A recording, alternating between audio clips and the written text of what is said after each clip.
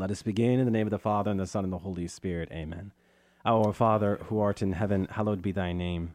Thy kingdom come, thy will be done on earth as it is in heaven. Give us this day our daily bread, and forgive us our trespasses, as we forgive those who trespass against us. And lead us not into temptation, but deliver us from evil. Amen. In the name of the Father, and the Son, and the Holy Spirit. Amen. Well, welcome to another edition of Seeds of Truth. This is your host, Joel Craft, coming to you from KKXX Studios, Chico Life Radio, 104.5 FM and AM 930. It is great to be with you another week, another Monday evening, where we will continue our treatment of the first letter to the Church of Corinth, Paul's first letter to the Corinthians. And I'm excited this evening because, long overdue, I have Debbie back in studio with me. So, Debbie, great to have you with me another evening. It's wonderful to be here. So, Debbie, we are in our fourth week in our treatment of Paul's first letter to the Church of Corinth. And this past weekend, I could not help but notice that God was showing off again. Last week, we wrapped up our study on the first letter to the Corinthians at chapter 2, verse 5. 1 Corinthians chapter 2, verse 5. And wouldn't you know that the second reading for the sixth Sunday in Ordinary Time is 1 Corinthians chapter 2, verses 6 to 10. So I thought to myself, well, here we are. It's as if I had planned it, but as we know, I didn't. And so we today will reflect into 1 Corinthians chapter 2. We're going to go from verses 6 to 16, okay? Verses 6 to 16. That being said, Debbie, before we jump into our principal subject matter for this evening, I'm not usually a ticker tape for news, but I do think it's important that we tune in our listening audience's attention to something that's going on that's pretty important locally. If you've been paying attention to the national news, and I don't know if it's in the international news, it very well may be, because Oroville is a neighboring town, and they have the tallest dam. I did not know this. The tallest dam in the country. Yeah, it's 770 feet tall. I did not know that. Well, it's spilling over, and some of the spillway underneath is actually eroding, so there's some significant evacuations going on right now. So for those of you listening, not only locally but nationally and abroad, please keep Butte County, Sutter County, and Yuba County in your prayers, because thousands of people are being affected right now. So please do keep them in your prayers. And if you are local, see what you can do. Yes. Make yourself available and see what you can do. So really, that's priority for us this evening. We're going to be talking about Paul's first letter to the Corinthians. But why do we do this, Debbie? We do this so that our relationship with Jesus Christ, by the grace of God, might be enriched. And as we'll talk about this evening, our personal relationship with the Holy Spirit might be enriched, so that we do what? But love, but serve, be present to those who are most in need. So we carry on here in this radio station, in this studio, but we do so really for one reason and one reason alone, that we might go deeper in our faith, that we might be more equipped to love and serve. Right? This is what it's about. So all of that being said, Debbie, if you can read for us 1 Corinthians chapter 2, verses 6 to 16. Yet we do speak a wisdom to those who are mature, but not a wisdom of this age, nor of the rulers of this age who are passing away. Rather, we speak God's wisdom, mysterious, hidden, which God predetermined before the ages for our glory, and which none of the rulers of this age knew. For if they had known it, they would not have crucified the Lord of glory. But as it is written, what eye has not seen and ear has not heard, and what has not entered the human heart, what God has prepared for those who love him.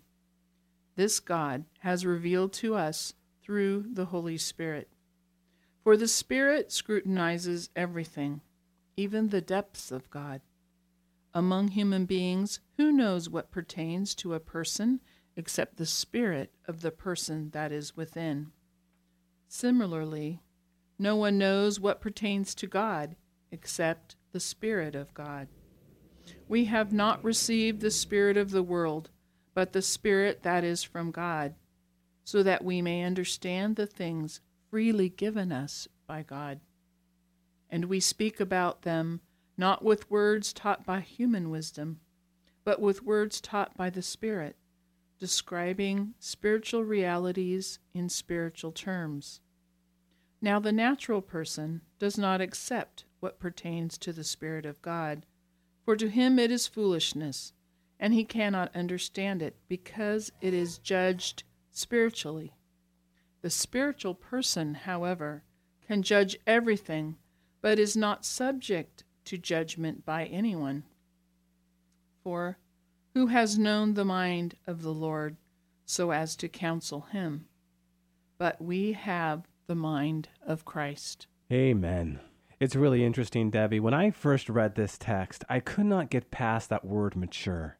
I just stayed with that one verse. And I thought to myself, how do I think about maturity? What is it that stands out to me as it relates to maturity? And I was made to reflect upon my time growing up as number 9 of 11 kids and how I looked up to certain brothers and sisters because of what they did.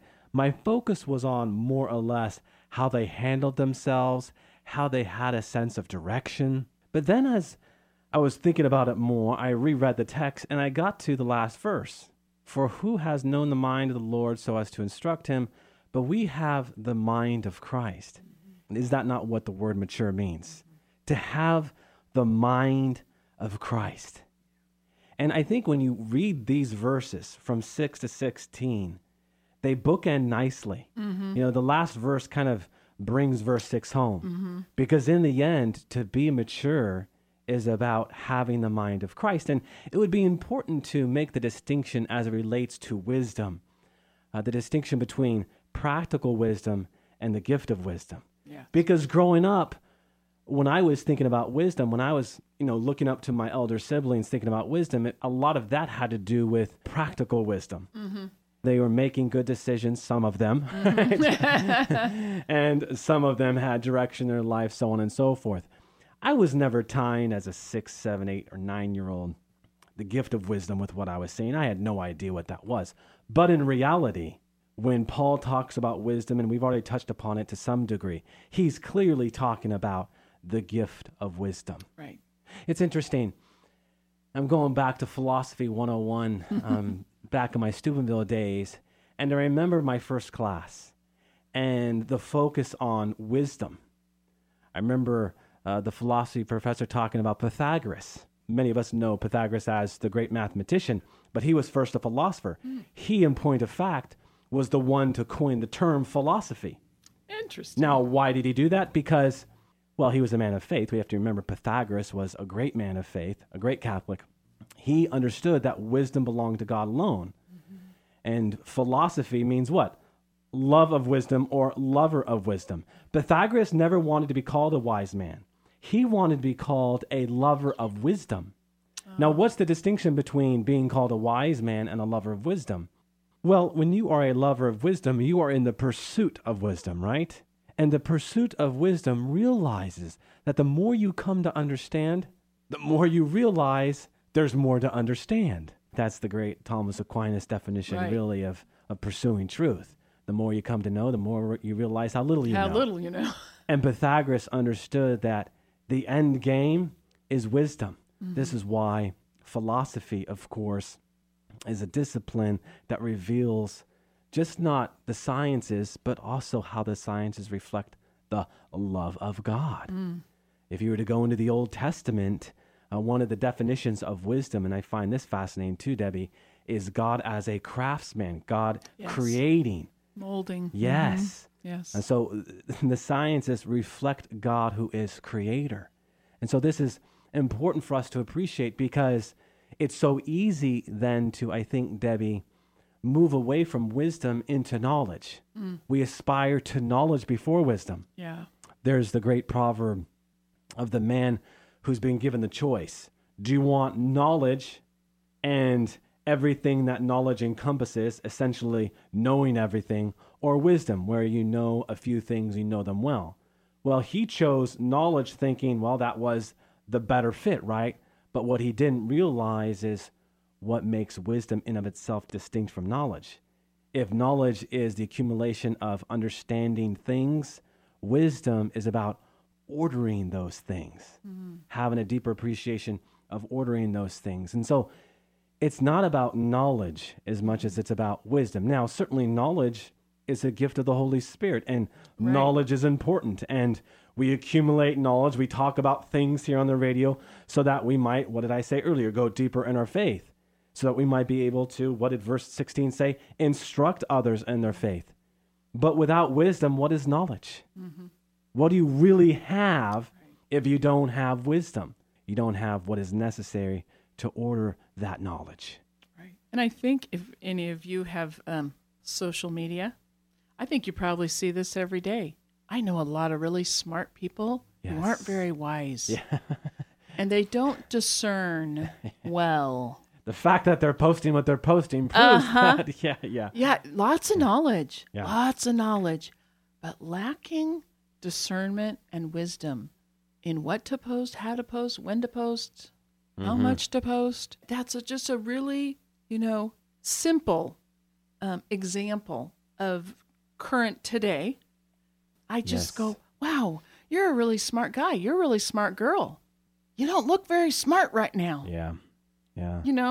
You can throw knowledge around, but that last line you said wasn't very godly. No, it wasn't very godly. And what we have to ask ourselves is, What's the object there? yeah, what are we doing?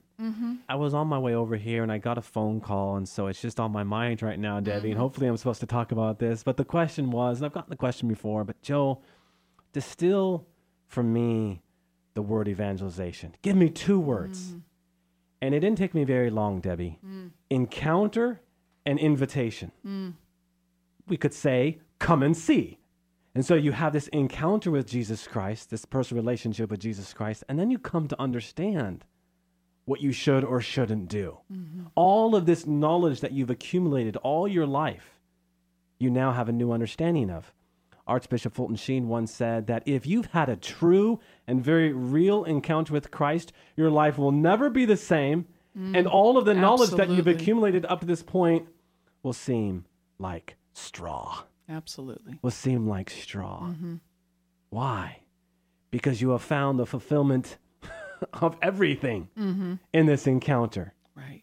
In this encounter. So, And no All- one can take it from you either. no, absolutely not. So all of this knowledge that we've accumulated, Debbie, should be at the service of the invitation and the encounter. And wisdom gets that. Right. Wisdom gets that. Again, wisdom comes from the Greek Sophia, insight, right? Yeah. Insight. So the mature mind has the mind of Christ. Yeah. The mature mind has the mind of Christ. And some of the wisest people I know speak the least. Amen Really? to that. I was giving a talk yesterday, and I just said to the group, aren't you tired of words? I'm tired of words. I don't know if I've ever said that on air before because, we carry on for 20 minutes, but Yeah. less is more. Yeah. Less is more. Yeah. I'll be in the middle of a conversation sometimes, and I don't stop the person from talking, but I ask myself, gosh, what is What the are we point? doing? Yeah, what is the point of this conversation? I do too. Less is more, because wisdom says what it needs to say. Yeah. Wisdom doesn't waste words. No. Wisdom makes its point and then moves on. Yeah. Speaking of that, Yeah. I want to talk about Yes, Wisdom 4, yes, verses gosh. 7 to 15. Yes. A very important verse, because I think, Debbie, there's the tendency today to tie wisdom with the person who is seasoned. And certainly, clearly, through life's experiences, one... Grows in wisdom. Yes, that's Sure. right. Absolutely. Hopefully. And there's much to be said, and Sacred Scripture talks about that. But Sacred Scripture also talks about something else. Sacred Scripture talks about what we were just talking about in the Old Testament. Because I think you have a foretaste of 1 Corinthians 2, verses 6 to 16, and Wisdom 4, verses 7 and following. Listen closely. But the righteous man, though he die early, will be at rest. For old age is not honored for length of time, nor measured by number of years. But understanding is gray hair for men, and a blameless life is ripe old age. There was one who pleased God and was loved by him, and while living among sinners he was taken up. He was caught up lest evil change his understanding or guile deceive his soul. For the fascination of wickedness obscures what is good, and roving desire perverts the innocent mind. Being perfected in a short time, he fulfilled long years. That verse. Oh. Verse 13. Makes me cry every Being time. perfect in a short time, he fulfilled long years. For his soul was pleasing to the Lord, therefore he took him quickly from the midst of wickedness. Yet the people saw and did not understand, nor take such a thing to heart. That God's grace and mercy are with his elect, and he watches over his holy ones. So striking. Now this is... So beautiful. It's It just really the most is. poetic, beautiful passage. And what does this speak to, Debbie? But wisdom is not tied to years. Look at the life of the church over the last 2,000 years. How many great saints have lived among us at a young age? Oh, gosh. I mean, Many. yes. So many of us are aware of so many popular saints, but what we don't realize is that they were young. Yes, some grew in wisdom and stature over time and lived a very long life, but there were many young saints. Many. Saint Therese, very young. Very. The very popular Saint Therese of Lisieux, France. Of course, Saint Maria Goretti. Saint John Bosco. There's so many. Yes. So many. Saint Bernadette. Yes. I'm just... Blessed Chiara. Saintly young men and women who understood that wisdom is about righteousness. Wisdom is about holiness. Wisdom is about internalizing the gospel and understanding that, less is more. To just diligently move from one moment to the next, one encounter to the next in the presence of God. What is holiness? Holiness simply defined, and I get this question asked time and time again, simply defined, holiness is walking in the presence of God. Yep. And so to live a holy life is to live in that great virtue of wisdom, understanding that you're just present to each and every moment. Mindful, I think, Debbie, of those verses that you read for us. Verses that should get us excited. Oh. No eye has seen or ear heard what awaits us, what awaits the one who has loved God in all of the minutia of each and every day. That's what it's about. And how loving God in the minutia of everyday life is something that should get us excited in and with faith, because I don't know about you, Debbie, but when I read those verses that you read, especially that verse, for the one who loves him. You think about that. I can imagine some pretty amazing things. Maybe it's Niagara Falls. Maybe it's the Grand Canyon. Lake Tahoe. Maybe it's Lake Tahoe. And yet God says that Pale. that's only Pale. a reflection of something so much greater. Doesn't that get you excited? Yeah. I mean, that is pretty amazing. Yeah. You study philosophy, you study theology, you study truth, beauty, and goodness, and studying this stuff really does get you excited. But when you begin to contemplate what Jesus and God is trying to tell us, astounding. It really is astounding. And Debbie, I want to encourage all of our listeners to just really take these passages, these verses to heart. Internalize what Paul wants us to be thinking about here. It should stop us, just as something of natural beauty stops us. One of the other passages that just kind of blew me away was, no one knows what pertains to God except the Spirit of God. And no one can so that we may understand things freely given us by him. And we're not taught with words of human wisdom, but with words taught by the Spirit. So it sure seems to me that the Holy Spirit is a pretty key piece here. That, I'm back to a conversation I had with a dear friend of mine recently, and we were talking about, that have you accepted the Lord as your personal Savior? And she said, I am realizing that knowing about God isn't the same as knowing God. No. Just saying Yes. he's my personal Lord and Savior, Yeah. those are facts. Mm-hmm. Those are facts. Mm-hmm. That doesn't mean you know God.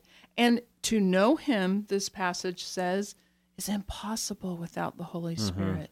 A free gift to us. Such an overarching truth as it relates to our faith, Debbie. You talk about and knowing. You know, I'm looking at you right Yeah. now. You have brown hair, purple shirt, black jacket. I can tell everyone who doesn't see you about you. But am I really encountering you? Just well, facts. the audience has, I think, gotten to know you, Debbie, over time. But no, I mean, you have to encounter. It has to be something personal. Personal. You know, Yep. the invitation, the encounter. I use these words because they're personal, right? They're personal. Yeah. And as we were talking before, Debbie, we say, do you have a personal relationship with our Lord and Savior, Jesus Christ? One can only have a relationship with Jesus Christ if you have received the gift he has given to us to be in relationship with him, right? Right. The Holy Spirit. Right. So we can Absolutely. properly say, do you have a personal relationship with Jesus Christ? Yes, but also the Holy Spirit. Right. And I never hear that in medical, but I don't speak to this enough. I don't either. Really? I don't either. But I would love for someone to come to my door and say, do you have a personal relationship with the Holy Spirit? I know. And wouldn't that be a fascinating conversation? Let's talk. And I tell you what, the first place I would go in that conversation would be 1 Corinthians 2, verses 10 to 16. Yeah. The word Spirit of God or spiritual, I think I counted 10 or 11 times here. Yes. Yeah. It was striking. It's everywhere. It's everywhere. Why? Because without him, what do we have? Yeah. Well, what did we just say about knowledge and wisdom? Right. We know we don't have wisdom. Right. I'm asked the question, does Satan have knowledge? Yes, Satan has knowledge. In point of course. fact, course. Satan has a supreme Yeah. intellect. Sure he does. Satan's intellect is more supreme than any other human being. Okay, we can reason that. But I think the more important question is he wise? No. Because if wisdom starts on bended knee, we know he has no wisdom because he has no knees. Right. And it's really interesting. If you were to go to the temptation narrative, you can only imagine how Satan is looking at the Son of God. You see he's fasting. He looks downtrodden. And Satan sees what's on the outside and he swoops in. This is the moment. This is the time. I'm going to get him. But what he doesn't see, what wisdom can't see, or what knowledge can't see, rather, is the fact that he's been fasting. He's been disciplining his interior life. And all the while, he has made himself all the more strong to battle with Satan. And so I think we have a lesson to learn here. Oh, yeah. And it's a lesson that not only brings us back to that discussion of knowledge and wisdom, but really a discussion that should always be rooted in a proper understanding of the gift of the Holy Spirit, the Spirit of God. And I think we only need to look as far as the apostles to get a really good example of that, right? Yes. The apostles were day in, day out, 3 years with our Savior, with our Lord. They knew him, right? They knew Jesus. They still didn't get it. They still were, I'm not going to deny you, Lord. Where were they at the crucifixion and the passion of our Lord? Nowhere to be found, save John. And then Pentecost comes. Yep. Yeah. And the 360 occurs. Yeah. So we have that as our example. Folks, we haven't walked and talked and had Jesus with skin on for 3 years, but we still need that Pentecost. Amen. Each and every day. Oh, man. Debbie, Come, Holy yes, Spirit. There's something to be said about having that original Pentecost when we receive the gifts of the Holy Spirit. Yeah. Because without those gifts, we cannot do what God asks and calls us to do. But this is something that we renew each and every day. It's not a one-day event. No. One-time event. Last week in our special Thursday topic, I was addressing the question, are you saved? And we went to Philippians chapter 2, verses 11, 12, and 13. And that's a very important passage to the discussion because Paul says, you are working out your salvation and you do so in fear and trembling. So we're working out our salvation in fear and trembling.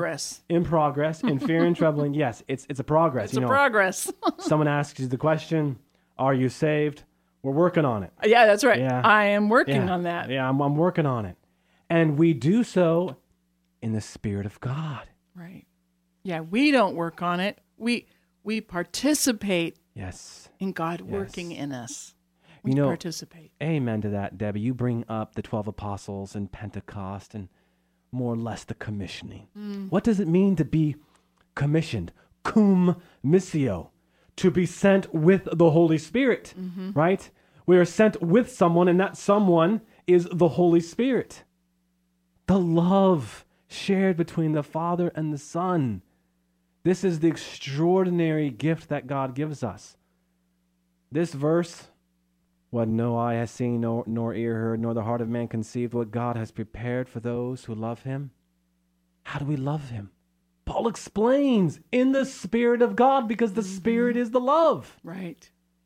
And the deeper we go into this truth, the more we come to understand that it's not about possessing things, possessing knowledge. It's about giving it away. The very nature of love, the very logic of love demands us to be present to this truth, Debbie, because otherwise what we do and how we do, it ceases to be love. Because love is always other-centered. Right. Love is always given away. If it is a gift given from God, whatever the gift might be, and of course in this case love, we get more of it the more we give it away. Right. I know what I had planned, but what are you asking from me? And if the Spirit of God is living within us, we will be willing to do whatever it is that God is asking us to do. Yes. That's wisdom. Yes. I'm looking up at the clock and time has flown wow, by. That went we got fast. into about 30% of what I wanted to talk about, but that's okay. We have plenty of time to talk about this and much more as we are just beginning our treatment of Paul's first letter to the Corinthians here. And week 4 is great to have you, Debbie. It's great being here as always. Looking forward to the next time, as hopefully it'll be next Monday. We'll see. We'll see. We won't get too far ahead of ourselves. What were we just talking about? All right. In the name of the Father, and the Son, and the Holy Spirit. Amen. All glory be to the Father, and to the Son, and to the Holy Spirit, as it was in the beginning, is now, and ever shall be, world without end. Amen. And God bless you.